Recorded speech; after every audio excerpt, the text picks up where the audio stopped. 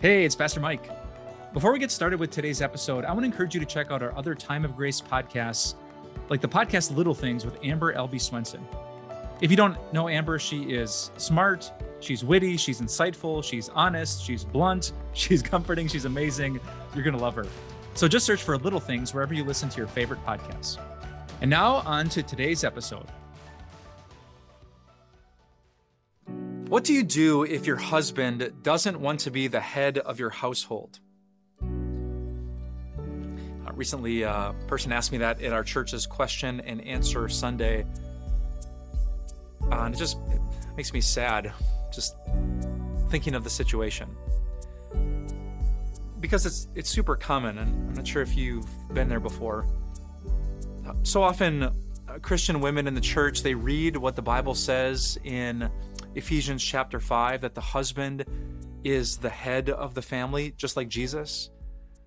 He's given this amazing calling to love like Jesus, to lead like Jesus, to be selfless but strong, tough, and tender, just like Jesus. And I know so many Christian women who would love that. I mean, they would love to just have a man who is like Jesus. Now, obviously, every man, every husband is going to fall way short of that, but there are some who don't even want to. And I think that's where this question comes from. What are you supposed to do as a Christian wife if your husband doesn't want to be the head of the household? Well, my biblical answer to that is going to depend on whether he is a Christian who is neglecting his duty, or if he is a non-Christian who just has no concept of that duty. Well, let me try to answer both really quickly. If your husband claims to be a Christian, but he just doesn't want to be the head of the household, I would start just having a humble heart-to-heart conversation with an open Bible. I would open up to, let's say, Ephesians chapter 5, read verses 22 through 33, which lays out wives and husbands, how we work together in this relationship called marriage. Put the word right in front of him to see if it's not just you, trying to change him, but it's God calling him to what God wants him to be. And if he's a true follower of Jesus, he's going to respect the words of Jesus. He's going to respect the word of God. It might take him a little bit. He might be defensive. He might be scared. To be like Jesus in a marriage is a pretty intimidating calling, to be honest. But maybe that's where you can start. Don't push it. There's these amazing husbands you see on social media. They're doing all these things and reading the Bible to the kids. Don't arm twist him or shame him. Help him.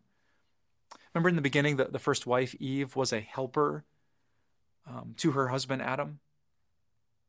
This might be a great calling for you. You're going to help your husband to see his calling, to step up to it, to embrace it. You're going to encourage him with your words. All right? So that might be a great place to go. But let's think of a worst case scenario. What if he still doesn't want to? What if he doesn't want to talk with you? What if he gets so defensive he just shuts the Bible before he thinks about it or reads it or considers it? Now, if he's still calling himself a Christian, that's a time, I think, when you bring in another Christian man. Is there a guy who passionately follows God that he knows and respects?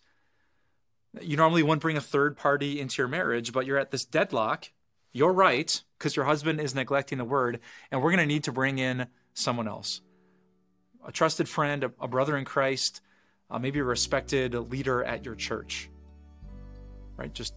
We're going to take the conversation up just one level, and we're going to plead with him to say, hey, you're sinning. Right? Jesus did not just slowly fade out of the picture, right? He stepped up to his calling, and he loves you. He's going to help you. He forgives you for what happened, but this is your calling. Will you embrace it? All right, so it's going to be a little bit tense, but I hope and pray that this is worth it. The fact is that we live today in a culture that does not call men to do hard things. And this is no doubt a hard thing. I think of my own family, to have the responsibility of leading them spiritually. I'm blessed with a lot of training in the Bible, but that's hard.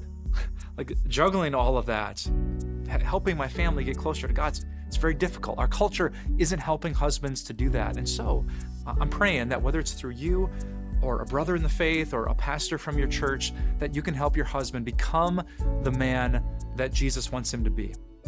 That he can become a Christian husband who is the head of the household, not just on paper, but in practice, as he leads, as he sacrifices, and as he loves.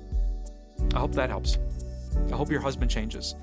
I hope your family becomes everything that God always wanted it to be.